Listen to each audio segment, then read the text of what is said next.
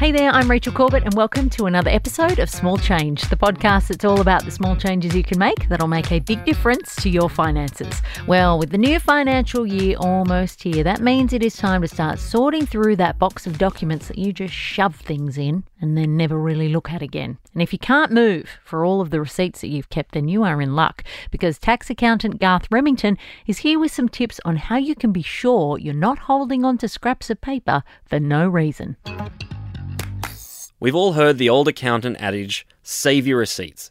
It's usually met with an eye roll, but it truly is the easiest way to save money, whether it be reducing your tax bill or increasing that wonderful refund. But you need to be informed and start the financial year with a plan. No one wants to spend hours sorting through old wallets or the floor of your car, mobile office, but you have to be careful to not waste your time saving the wrong receipts or filing them in an unfindable place that only makes your tax return harder to fill in. Saving your receipts is really worthwhile, but only if you're saving the right ones.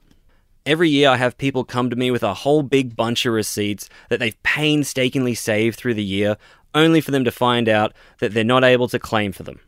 For example, I had one woman come to me with every pharmacy receipt that she'd been collecting every time she paid for any medication.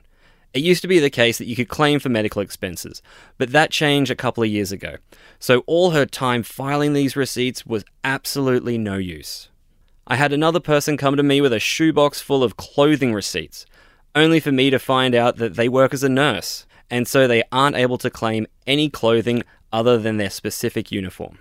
Always check with a tax professional at the start of each year, as tax law changes and so does your personal circumstance. So once you have a plan based off professional advice, try to simplify it as much as possible. Get receipts emailed if possible. That way at the end of the year, when the purchase is long forgotten, you can search your emails and surprise yourself. You can even take a photo of a receipt and email it to yourself. That is still considered an acceptable record. Another reason the email strategy is good is because what no one tells you is that receipts fade. Imagine opening that shoebox after all that work to find it unusable. But digital copies don't fade. Send them all to the same email address, and you'll have an easy time collecting through the year and finding them again at tax time. So know which receipts to save, make it easy to save them, and when it comes to tax time, you'll have a breeze. Oh, is there anything more humiliating than holding onto a shoebox full of slips of paper only to be told they're worthless? The shame. Now, if you are enjoying these tips and getting a little something out of the show, then why not leave us a rating and review and share it around to your mates who could benefit from all this extra knowledge. And I will see you on Monday for another episode.